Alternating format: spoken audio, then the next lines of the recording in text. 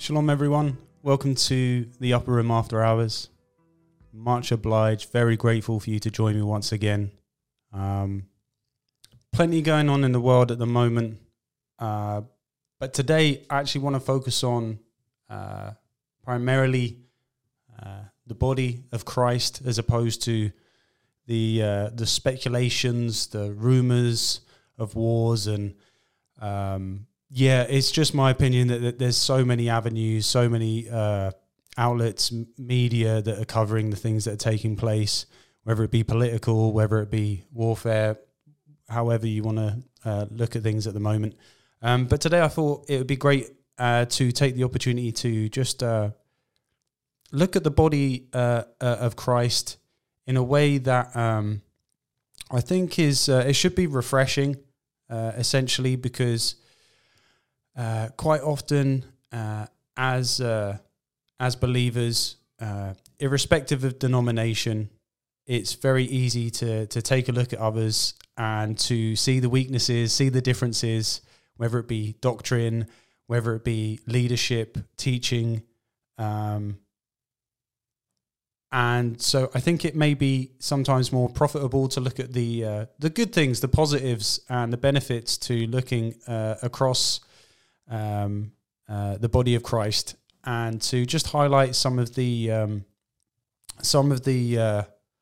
more inspirational elements. So this is the first part in a mini series called Labourers of the Vineyard. So I think it's a good opportunity to look at the different facets and the functions of the body and to see what we can glean from. Now, just from a personal point of view, I'm very comfortable in where I'm at in terms of doctrine, theology, where we stand as a fellowship, our creed, and the things that we hold dear. So there are certain fundamentals aside from the gospel itself in terms of how I see Torah, how I see doctrine in general. I'm super comfortable where I'm at. I'm well fed, and I feel like personally I'm in a good position now where I can perhaps chew the meat and spit out the bones, if you like. And I think there's great value to be found in and around the body, not just the messianic part of, I guess, what you would call Christianity. We could get into the labeling of Christianity and what we would call ourselves as those that follow Torah and Yeshua and all of that. And hopefully later on in the series we can focus on the messianic element. But I think today my first focus will be in and around the realms of apologetics. We touched on it slightly in the last episode, where it came to an interview with Richard Dawkins. If you've not checked that out already, go have a look. And I personally am enamored by apologetics. I think it's been a way in which I can take a look at some of the weightier questions of the faith, and also how to prepare myself for difficult conversations. And obviously, it says in the scriptures, worry not to say in the moment, for the Holy Spirit will intercede for you. And I completely get that. At the same time, I always think it's good to be prepared because, there are those conversations, whether it be in the workplace, whether it be with our families, where we can get into the deeper elements of the faith. But sometimes there are more, I wouldn't say surface level questions, because there are some very deep questions and some deep meditations that people have about Jesus and God and the faith. But what I find apologetics does, it broadens the scope and perhaps the ability to have a free-flowing conversation. And also one thing I've learned is to be okay to not have all the answers at times. I believe that it's the Holy Spirit that prepares the heart of a person to receive the gospel or to receive revelation of God. And if it's not that time for me to be able to, bring somebody to the faith or anything like that. I can plant seeds and I can be humbled at the same time if I don't have an answer to a question. But with that being said, there are certain Christian apologetics that are popular on YouTube. There may be some familiar faces. I think it would just be good to have a look, highlight, and just say, do you know what? Job well done. This is good stuff. And there are things that I can take from that. So with that being said, our first port of call. Now this is a classic clip. Now the individual himself, I'm not actually too familiar with other work that he's done. He goes by the name of Kent Hovind, but this clip I just think is it's just incredible. And it's the classic, if there's a God, who made God question, which is, I think it's a great question. But I think Mr. Hovind just bats it out of the park, so we'll get into it. I am confused. Being philosophically consistent and being a very honest person, I'm sure you can tell me where God came from. And in addition, once you've told me where God comes from, please try to clarify how you can figure that a spiritual force can have an impact on a material universe to create it. I think that some years ago we already talked about that kind of thing in philosophical circles at any rate, by posing the question, if angels are made of spiritual matter, and a pen is made of material matter, and spiritual matter displaces no space, how many angels can dance on the tip of a pen? I have a sense of sort of reversal experience here, but please do, go ahead. You got 5 minutes. Now, I just want to know which question. That's all right. You may take the rest of the minute. We're supposed to do one question at a time. Which one would you like? That was part of the format for the debate. So which question? I want you to fill in the story of the rest of the beginning of the universe. God, spiritual matter, impact on material matter. Okay. So 2 questions. All right. Go ahead.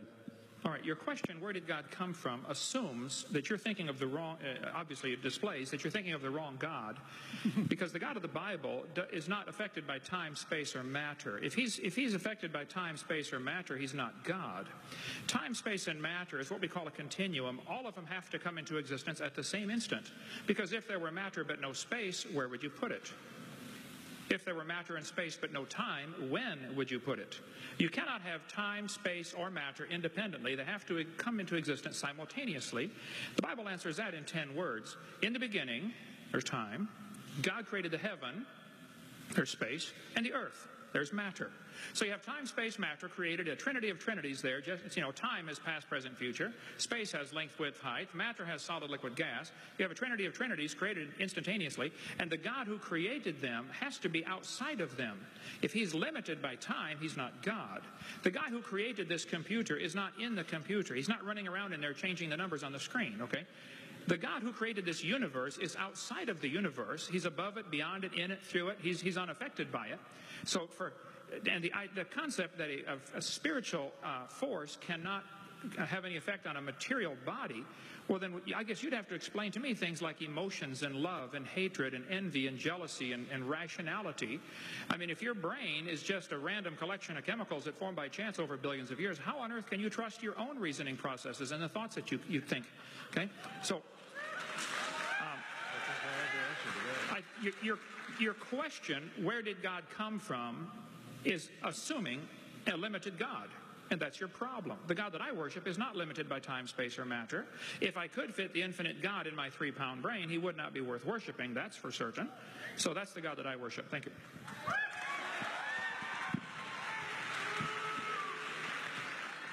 Classic stuff. Great opener.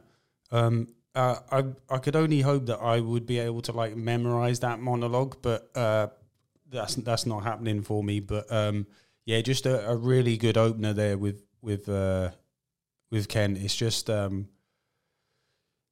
it doesn't go like too deep in the whole like using science to explain God and vice versa, because there's always that assumption that like God and science are exclusive from one another.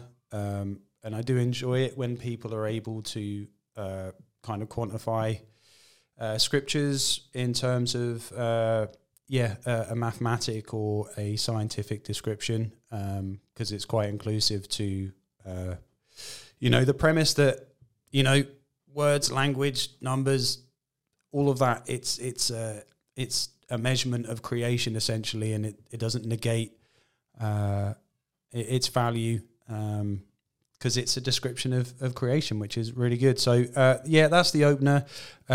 Again, just a disclaimer, like I don't know the full theologies or ministries of some of these individuals, so please don't hold me accountable in a sense that like this guy was teaching on infant baptisms, or this guy, like,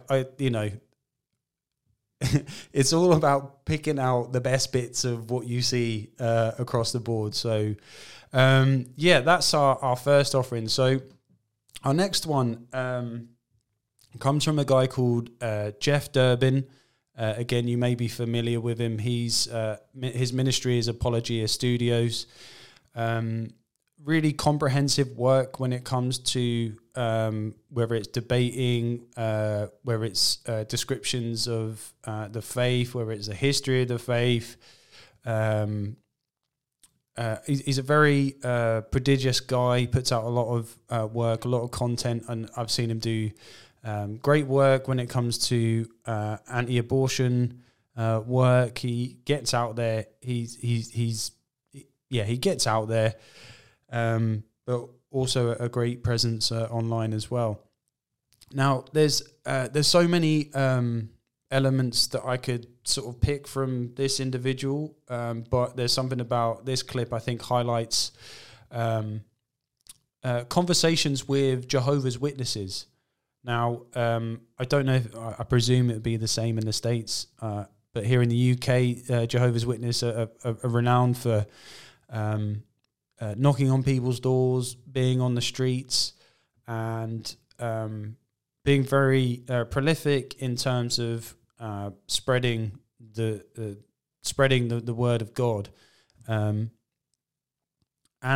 I think if you spoke to a lot of people, there is a degree of respect, and there's a kind of meekness and a sweetness to Jehovah's Witnesses, particularly in Britain. Very polite, very courteous, very patient, and just in my personal, again, this is a part of the element I find when you interact with people with other denominations, is like, what has your direct experience been like? We can talk about doctrine, we can talk about teachings, we can talk about corruption in the church, corruption in different institutions, whether it be Messianic, whether it be Jewish or whomever. But sometimes I think it's very good to have like a critical view and say, what has my direct experience of these individuals been? Like, have I ever actually spoken to a rabbi? Have I had a conversation with a Jehovah's Witness? A Mormon, or have I just watched a lot of YouTube? Have I seen a lot of things, read a lot of things? And don't get me wrong, that's all quantifiable and legitimate to come up with a balanced opinion. But I think what's really also important, again, is your direct experience with these individuals. And for me personally, I've had nothing but like great conversations with Jehovah's Witnesses. And I may not be theologically astute enough or scholarly enough to be able to cite chapter and verse in order to I guess, spar with the scriptures in that sense. But there are those that are called to do. So that may be a reason why I've enjoyed conversations, because it's not been as potentially visceral as it could be with others. But with that being said, I think this clip is a great example of being courteous, being kind, and having a heart for the individual that you're sharing your perspective with. Because when it comes to these denominations, particularly the Jehovah's Witnesses, there are very questionable foundations to Christ, to Yeshua, to his deification and things of that nature. So with all that being said, we'll watch the clip. It's a little bit longer, but again, I just think this is a very great interchange and interaction, and hopefully it can be helpful. Bible, but we're not trying to change you. We're just trying to say, here's what the Bible says. Can I ask you a question? I've had friends, Jehovah's Witnesses, good relationships for many, many years. One of the things I found interesting was the New World Translations, some of the additions the New World Translations has made in terms of like the person of Christ. So, for example, we would believe as Christians historically that Jesus is eternal God and he created everything in existence. Mm-hmm. But my Jehovah's Witnesses friends believe that Jesus is not the eternal God, and that he didn't create everything in existence. And the New World Translation seems to add words to the text to change some of that. If reading Colossians 1:15, it says Jesus is the how to put it? Firstborn over all creation. Yeah. So we believe that Jesus, Jehovah created Jesus first. Yeah. And then through Jesus, everything else can be created. So it's interesting. That's actually an amazing text. That's what we look at. Yeah. So Colossians 1:15, I think it is. So 15 says. It's Christ. We in whom we have redemption through forgiveness of sins. So this is the thing I've always been curious about. He's the image of the invisible God.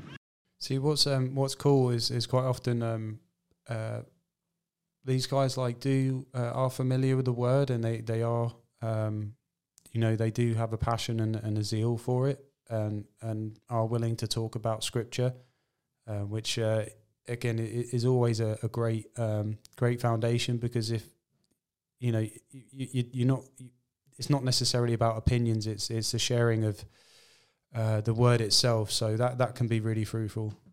The firstborn of all creation. The word there, firstborn, is prototokos. It doesn't mean first created. It means preeminent one over all things. For by him all things were created. Jesus, all things were created in heaven and on earth, visible and invisible, thrones, dominions, rulers, or authorities. All things were created through him and for him. But it's interesting that, do you have a New World Translation? Yep. In the New World Translation, it says all other things, which actually isn't in the Greek text. Mm-hmm. But see, I'm not an expert. I wouldn't know, to be very honest with you.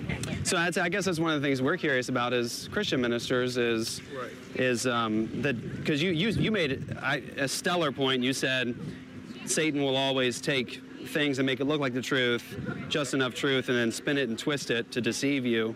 And so I think that'll be one of our concerns is, who is Jesus? Mm-hmm. Who is he? And like Mormons, you probably run into Mormons all the time, right?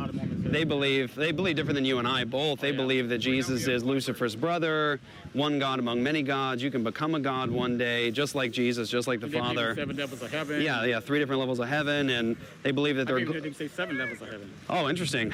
Yeah, they say they believe that you have to work to become a god. One day. I have no idea about that. Yeah. But so what's interesting is that in the first century, the Apostle Paul warned the early church in 2 Corinthians 11. He was worried about them that they would. He was worried about them that they would actually believe in another Jesus, a different gospel. And so I guess that's what, because I'm always curious, because Jehovah's Witnesses, you guys are so passionate, you're zealous, you're just sweet people. But I think that when we talk about the Jesus we believe in one God, eternally existent as 3 eternal persons. Jesus existed forever ago, and he created everything. But it's interesting because the Watchtower adds words, say, to a text like Colossians, where the text says Jesus created all things. The Watchtower says he created all other things. Outside of himself. Yeah, all other things. So let me ask you something. When he died, who resurrected him? He says, you destroy this temple to the Jews. And he says, in 3 days, I will raise it up again. But can a dead man be resurrected themselves? Well, Jesus said that he did. Well, but does it say that he resurrected himself? He said, I would raise myself up. You make a good point. Yeah. I would raise myself up. But yeah. And see, and we could. What I found is basically you believe in the Trinity. You believe in 3 in 1. Yes, sir. Yeah. And what I found is that very rarely do we ever convince anybody not to be a Trinitarian, and very rarely do we convince us not to be one. What I like to talk about. You believe in one God, one person. And I believe the Holy Spirit is not a living entity. I don't see any place that says that. So do you Holy believe? Spirit is a living entity. Okay, this will help me then. Do you believe that? Yeah, just to sort of touch on that briefly. Obviously, you've got elements of Trinitarianism, and again, that's debated and can be a sticking point throughout, Christianity in general. Another element is the personage or the personhood of the Holy Spirit. Again, there are a lot of denominations that attribute the Holy Spirit to being a force or an entity, as opposed to an individual, to a person, which again can lead to some really compelling conversations. And I guess this is part of the broader stroke of apologetics in general. You have apologetics to atheists, unbelievers. You've got apologetics within different sects and denominations within Christianity itself, and then you've got arguably apologetics even within messianic circles as well.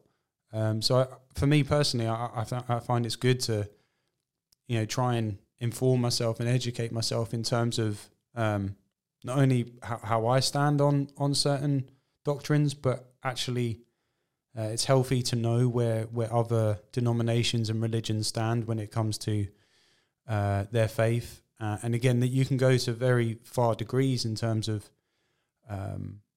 how that can go. I mean, we had Grant from the fellowship on. We had a great conversation in and around Islam and different junctures of conversation there. So, again, this is a really good insight in terms of what Jehovah's Witnesses actually hold on to in terms of how they see God. So he spoke there about oneness, so that God is one person, separate from the Son and separate from the Holy Spirit. So interesting.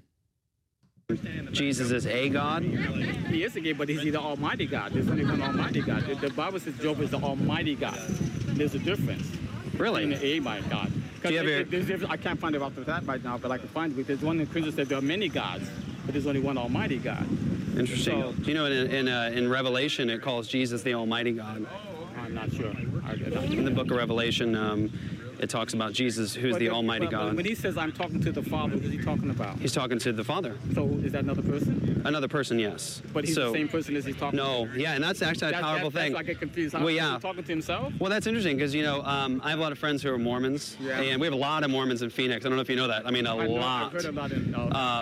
The Mormons and my Mormon and Jehovah's Witness friends seem to believe that Christians believe in modalism. What's that mean? Modalism was one of the first heresies rejected by the Christians in the 2nd century of the church, and that's the idea that God sort of exists in modes, right? He's one God, one person, and sometimes he's the Father, and then he takes off that mask, and now he's the Son, and he takes off that mask, then he's the Spirit. So like when my Mormon friends will say, Jeff, who's Jesus talking to in the Garden of Gethsemane?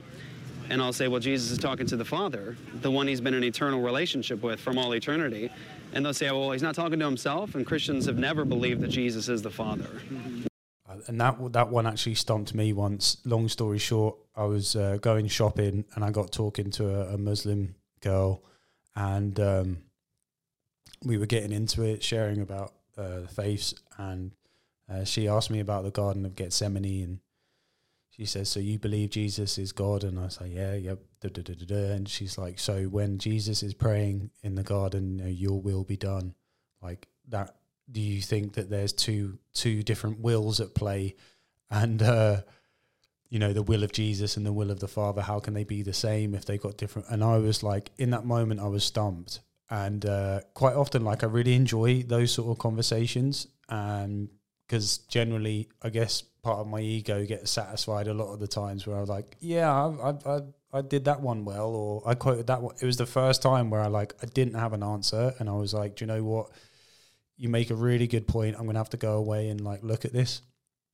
So as I said at the top of the show, don't be afraid sometimes where you don't have the answer, or you just have to say, look, that's a really good question. I'm sorry, I'll have to go away. We believe that there are three eternal, co-equal persons, Father, Son, and Holy Spirit. One of the powerful texts that says that is John chapter 1. Yeah. In the beginning was the Word. He was always there. And the Word was with God. Yeah. And the Word was God. Yeah. How about John 1:14? It says that he is the son of I forgot what word it is. He's the son of a God. It says, John 1:14 says, and the Word, God, became flesh and dwelt among us. But in John, I think John 1:18 might be what you're pointing to, where it says, he's the only begotten God. And now the word there, only begotten, means, in the Greek, it's monogenes theos, and it means the unique and one-of-a-kind God, who is in the bosom of the Father. Does it also mean the only created? No. The word monogenes theos doesn't mean created. It means unique and one of a kind. So it says, the unique and one of a kind God, who is in the bosom of the Father, he has made the Father known. So it's interesting, because in that text, John 1, it says Jesus always existed from all eternity with the Father. It's internal fellowship with the Father. And then he says, and he was God. But an interesting thing is, in the Watchtower's translation, it says he was a God, which no Greek scholar in the world would translate it as a God. It's, in the Greek, it's really, really powerful. In archein ho logos, forever ago, Jesus was already there, and he was proston theon, toward the Father, an intimate relationship with the Father. And kai theos ein ho logos means, and God was the Word. The Word was God. So it's just one of those instances where we love our Jehovah's Witnesses friends, where it seems like we believe in two different Christs, right? And I think you'd agree with that. We believe in different. I'm not really that versed in the Trinitarian thought, but all I'm saying too is we believe there's a Father, there's a Son, and there's a Holy Spirit. Right. We don't believe there's three in one. Three persons, one God. There are three different, and I haven't found anything that says that the Holy Spirit or Holy Ghost is a living entity in itself. I haven't seen that myself. Have you read John 14? I probably have, but I can't read that. But where Jesus says, your helper will come. Yeah, he says, the Holy Spirit whom the Father will send in my name, he will guide you into all truth. He will convict the world of sin and righteousness. So Jesus calls the Holy Spirit a he. What about in Genesis? It said the active force. What is the active force in Genesis 1:2? No, it doesn't say active force. It says the Spirit was hovering over the face of the waters. The Spirit of God is the Spirit of God. So is that a living entity? Oh, he's a living person, living being. So there's the being hovering over God. Over that particular. So it's the Bible teaches that there's only one God. We agree with that, right? And that yet the Bible calls the Father God. It calls the Son God. Calls the Holy Spirit God, and yet it always makes a distinction between the three persons. It never says the Father is Jesus. Where does it say the Holy Spirit is God? Well, there's numerous places. I would say the one you pointed to in Genesis 1 shows the Holy Spirit was actively involved in creation. And then another example is, say, you know this one, when Peter was with Ananias and Sapphira, and he said, why have you lied? He says, when you lied to the Spirit of God, you didn't lie to men, but to God. Yeah, the Spirit of God. And the Holy Spirit of God talks to Paul. An active force can't speak. And the Holy Spirit of God tells Paul where to go. Jesus says he will convict the world of sin and righteousness. He will be in you. He will guide you into all truth. So Jesus referred to the Holy Spirit as a he, as a him. And again, I think this is a real deep one, because aside from the kind of the depth of the Trinity itself and the whole 3-in-1 element to understanding, I think me personally, the element of the Holy Spirit being a person, I think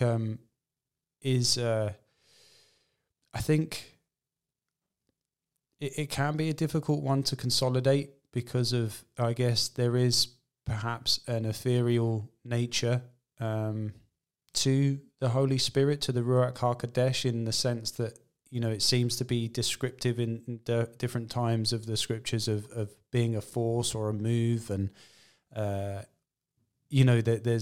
there's to then attribute that to an individual can be a difficult thing to navigate. And I think that's probably where I've personally tried to walk that through in my understanding at different points in the faith. And so I can appreciate when somebody is a bit, I guess, can attribute the Spirit to less of a person, more of a force, although I would advocate that there are scriptures that are being mentioned here that would, and other ones that would say otherwise. So it's good to see where the differences are. And again, I think part of the heart of the conversation is when you have somebody who is faithful and is doing the work and is doing their best with the revelation that they have of following God, and there could be the chance that they are indeed following a different Jesus, or they are deceived in the sense that they are, as Paul describes, receiving and walking in a different gospel. I think that's where it's important that we do have the heart for the individuals of, right, do we want to be right in this, or do we actually care about the person that we're talking to? Are we doing this in love, or are we doing this because we want to be right? So I think that will always help the conversation in the sense that, this is coming from a place of love. And if you're in error, or if I'm in error, then we can find that difference and then bring our brother or our sister into line. Jesus talking to the Father, do the will of the Father. Who's talking about? He's talking about the Father. But there's the same person. No. That's the interesting thing is that Christians have never taught that. Well, I've had Trinitarians tell me that. Yeah, you probably. It's unfortunate. I agree with you. I've had people who. And I think that's where Claudia and Jeff, and we can talk all day. This is where I get confused with many different religions. The Jehovah's Witness, either we're right or we're wrong. I'm not saying we're all right, but it's going to be the same. If you go to talk to the Jehovah's Witness in Italy, we may have a different, but we're not going to have a different doctrine. So if we're wrong, worldwide. Right. Okay, you know what I'm saying? We're wrong worldwide, right? But when I talk to many different religions, including Trinitarians, I get so many different variations. Well, it's interesting you bring that up because historically, I don't know which one is. Well, if I was listening, let's say I was a Jehovah's Witness. Yeah. I'm like, you guys meet me and you give me just what you told me. Yeah. Oh, that sounds real great. Then I go to Kikaha and others, oh no, they were wrong. Right. They're not the right Trinitarians. Let me tell you this Trinitarian philosophy. Right. Okay, no, that's two. I'll go to Kilauea. Well, but both those two are wrong. We got this other Trinitarian. Well, what if I said this to you? That's confusing. Here, yeah, it is. What if I said to you, I'm a Jehovah's Witness, and I don't believe that Jesus is Michael the Archangel? Then you're not Jehovah's Witness. Thank you. So when someone says they're Trinitarian, but they deny what the Bible teaches about the Trinity and what the church historically has taught about the Trinity, they're not Trinitarians. And they don't come to the fourth. So, I mean, as I watched this, I knew previously that there was elements with Jehovah's Witnesses, that there was discrepancies in terms of their understanding of who Jesus is, being the Son of God and just the Son of God. But I wasn't aware of the whole, what he just said there about Jesus being Michael the Archangel. And I was like, oh, okay. I did not know that one. And it's legit. You go on the official Jehovah's Witness website, and they, again, I'm generalizing, so I presume that they hold this to be true, but they would, I think there's a scripture that describes the coming of Jesus like the trumpet of an archangel, and they attribute that as a foundation to believing that they're one and the same, which I just think is next level. And so, at the very best, well, I mean, I don't know at the very best, but that leads to a really interesting conversation, because I know next time when I have when I ever get the pleasure of speaking to one of these guys, of saying, so are you on the Michael Archangel Jesus is the same person? Because it says in the scripture that there was one that's made higher than all of the angels. And I know there's probably, you get, an archangel is but yeah, so I just thought that was really interesting. But we'll leave that one there. So, yeah, that's Jeff Durbin. Again, I don't hold to all of the things that he puts out there, and there are things that I disagree with, of course. However, I just think he does a lot of good work, and there's a lot of good stuff. Now, to those who may be familiar with these individuals and might think that this is slightly elementary, part of the reason I feel it's quite good to do this also is that I think there are a lot of us who come to Torah and we've got no idea about the church at large. And I know theologically there's differences of understanding of who the church is and Israel and all of that stuff. When I say the church, I mean generally the overall body. And when we come to Torah, quite often we don't really know about denominations. We don't really know about church history.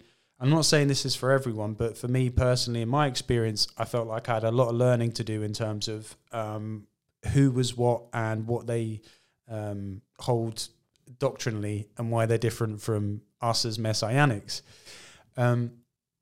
Which is so deep. I think you can probably spend a lifetime in and around these areas. But for me, I like to kind of, pick bits of history and denominations just so I've got an understanding, or however I'm led to find these things.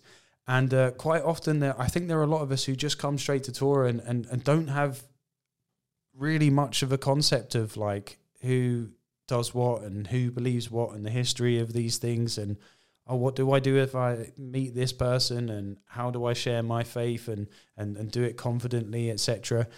So this is part of why I feel led to do this, is that there are those who don't really know, but yet we're in the Torah, we're doing we're doing the Book of Moses, and we're doing the Shabbats and all of this stuff, which is incredible, but we may not know.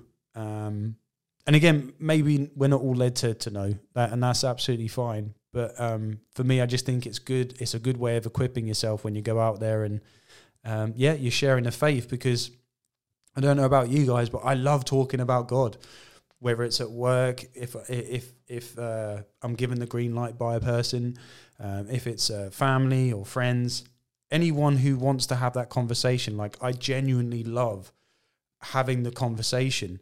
And so many of these guys have actually helped me come to terms with a lot of these questions that can be quite difficult, and to have an answer, or to have the inspiration to be able to share confidently the faith.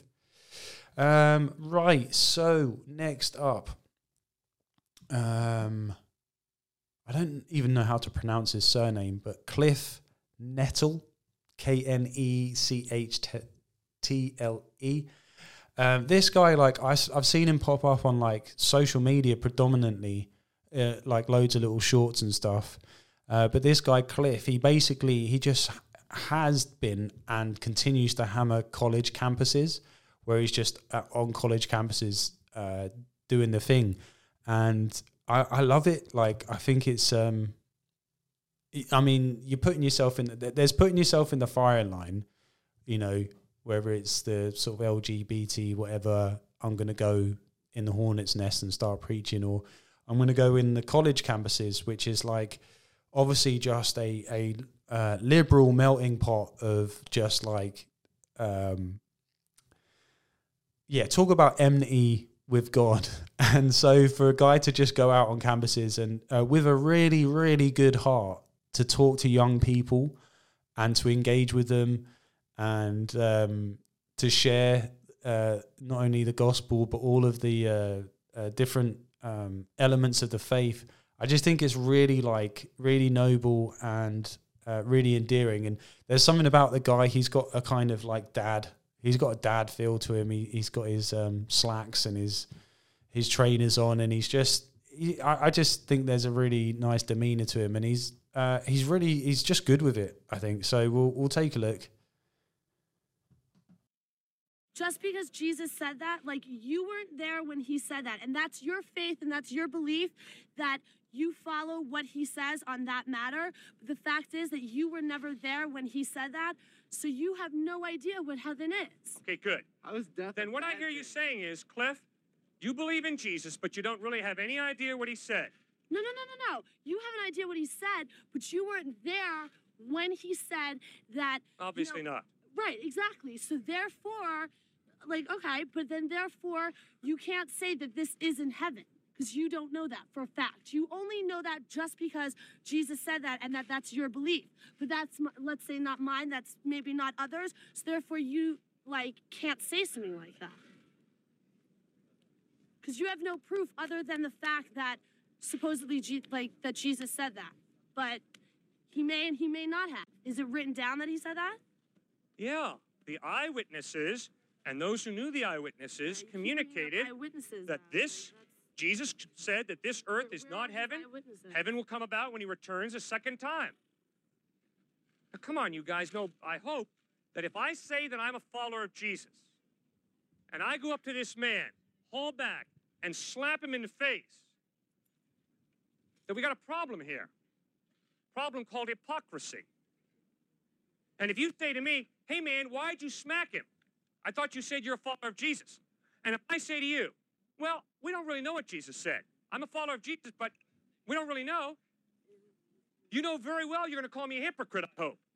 You know very well that if after I speak out here about Jesus and claim that I'm a follower of Jesus, I go out and womanize, you're going to point your bony finger in my face and you're going to say, Cliff, you're one flaming phony. And you'd be right. Now, come on, guys, let's not jump into la-la land. Jesus spoke very clearly about some issues, like racism in the parable of the Good Samaritan, like loving and respecting all people, even your enemy, like living a sexually pure life. No, I as a follower of Christ do not live a perfect life, but I as a follower of Christ do struggle with the help of the Holy Spirit to obey Jesus.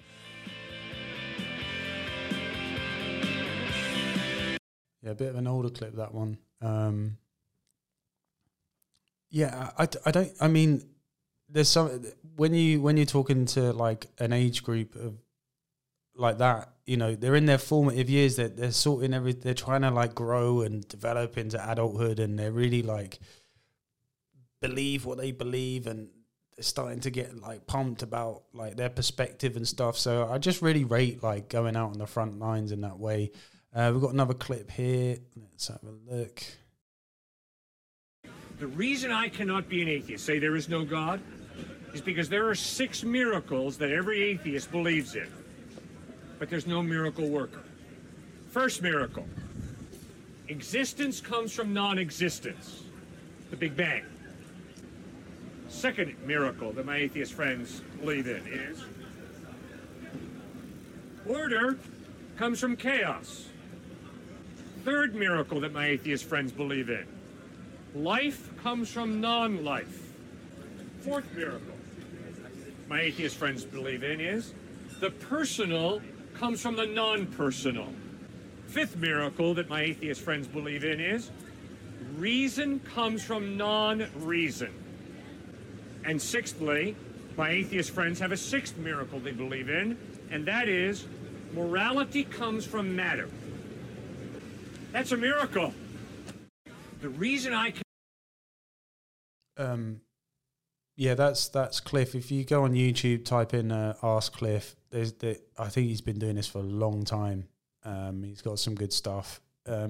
What's really cool about like what I enjoy about open air apologetics, this style, it's like it's different from street preaching, from evangelizing in the traditional sense, because obviously, you know, you're calling people to repentance. You're almost going in as that like prophet to preach to the town, and you know, to be bold and to tell people that they need to repent and all of these things. But the what I really enjoy about open air apologetics is there's a different feel of engagement, and willing.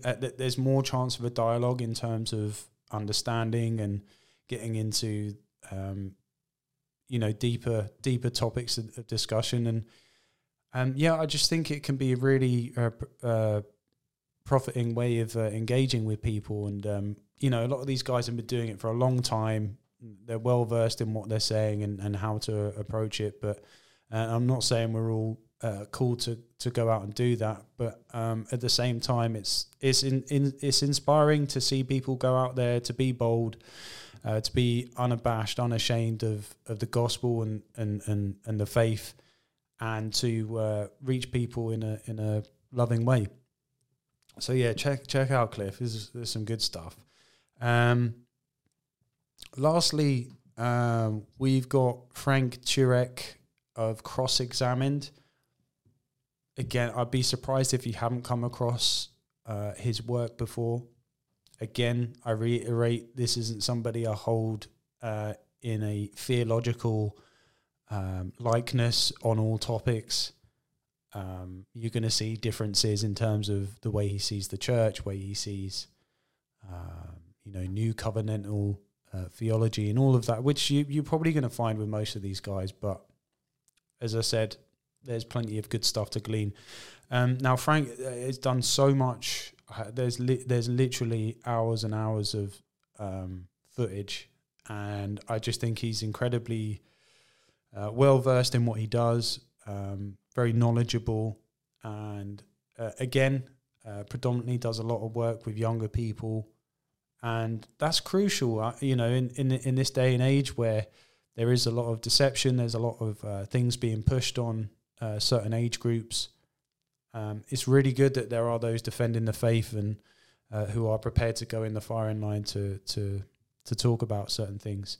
Now, I could have picked loads of clips because there's so much, but I thought this one would be quite a good follow-on from the last episode where I was talking about Richard Dawkins and the allowance of evil, I guess would be the best way to describe it. And one element I kind of didn't touch on within that clip was the kind of the mechanism of freedom of choice, and how freedom of choice is synonymous with love.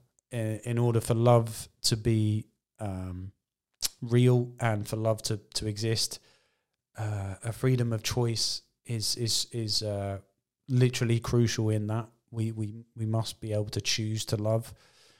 Otherwise, you're just in a tyrannical situation, which we know we don't serve a God of that nature. So I think this is a really good explanation and a really good question in terms of the allowance of evil and things of that nature. And a lot of these people who come on these campuses, and they have some amazing questions and have some really, a lot of them are genuinely seeking, particularly in America, because the dilution of Christianity, we know, is just absolutely ridiculous. So I think you've got generations of kids who've heard so much about Jesus, but have seen so much hypocrisy, so much industrialization and the corporate mega church. And I'm not saying all are like that, because obviously there's some great moves in the States at this current time. However, I think you've got a lot of disillusioned, disenfranchised young kids who are genuinely seeking. So anyway. In your If God, Why Evil lectures, you justify the existence of suffering with a sort of utilitarian explanation by saying that the allowance of suffering leads to a higher good.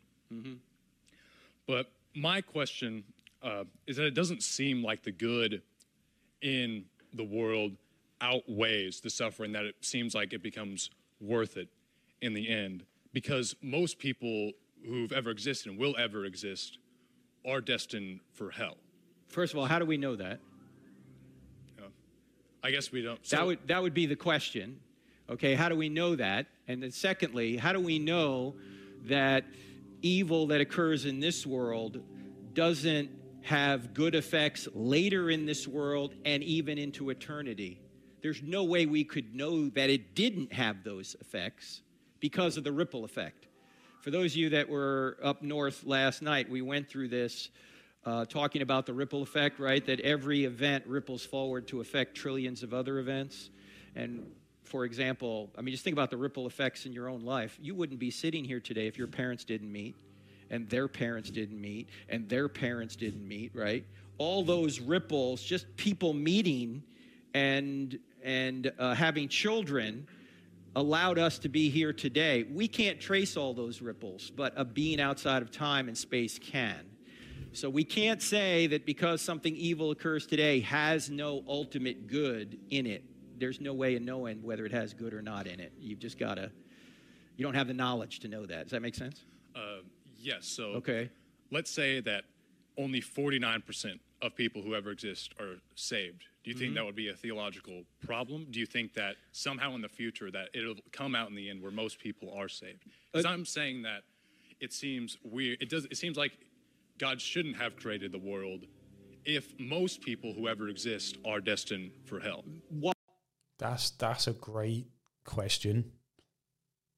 Like I rate that. Why? Because what you're assuming there is a moral standard judging what God does, right? Here's something that God can't do. He can't force free creatures to do what he wants, because if he does that, they're not free, right? If he makes them robots, then they're not loving.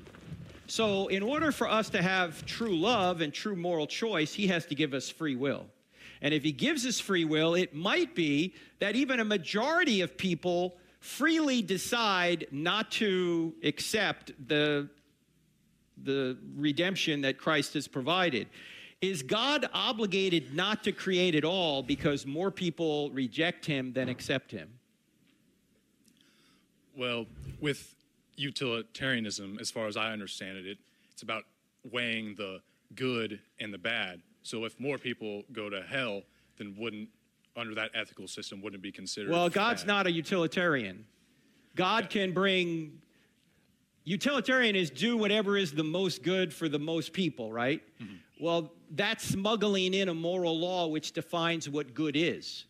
Actually, I know this is going to sound a little bit odd, but if people sin and reject the salvation and they get justice for that, that's a good thing. Okay? So just because everybody isn't saved, that doesn't mean that it's a bad thing. They made their choice, and they don't want Jesus. They don't want to be with God in heaven. So it's not unjust of God to punish them. And as you probably know, Cole, God isn't going to punish everybody at the same level of punishment. He's going to be just in punishment. He's not going to punish an average unbeliever at the same level of punishment as, say, Hitler. You can read Luke 12 about this. It wouldn't be right. In the afterlife, nobody's going to get a raw deal. In fact, you can look at it this way. There's only two things any of us are going to get ultimately. You're either going to get justice or you're going to get grace. Which would you rather have? I don't want justice. If I get justice, I'm toast. But if I get grace and I freely accept grace, he gets the glory for that because I didn't do anything for it. He did everything for it. But if I don't accept grace, I'm getting what I deserve. And getting what I deserve is a good thing. Does that make sense? Yeah, I think that's a good explanation. But then why then in your If God, Why Evil lectures do you use a utilitarian explanation to justify suffering if you think that utilitarianism ultimately fails? Well, I'm not using a utilitarianism to justify suffering. What I'm saying is that there are goods that come out of evil that we may not see, and that's why we can trust God. I'm not saying God is playing a utilitarian game. What I'm saying is that God allows free creatures to make their own choices, and he can redeem those choices even when we can't see when or how that redemption comes, because we're in this very small window of time and we can see very little. Okay. All right? Thank you very much. Thank you, Cole. Yeah, just a really cool interchange there. Yeah, that's Frank Turek at Cross Examine. Go check him out if you haven't already. But I'd be surprised if you haven't. Yeah, that's apologetics.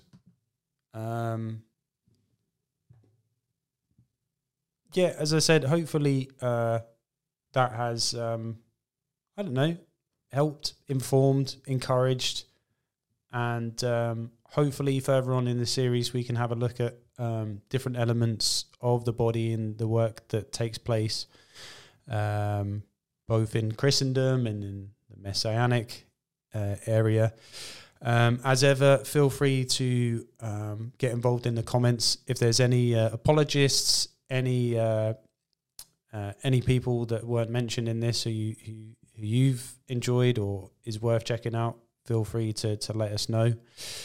And that's pretty much it for this week. Thank you so much for your time. It's much appreciated. Again, I hope this reaches you well.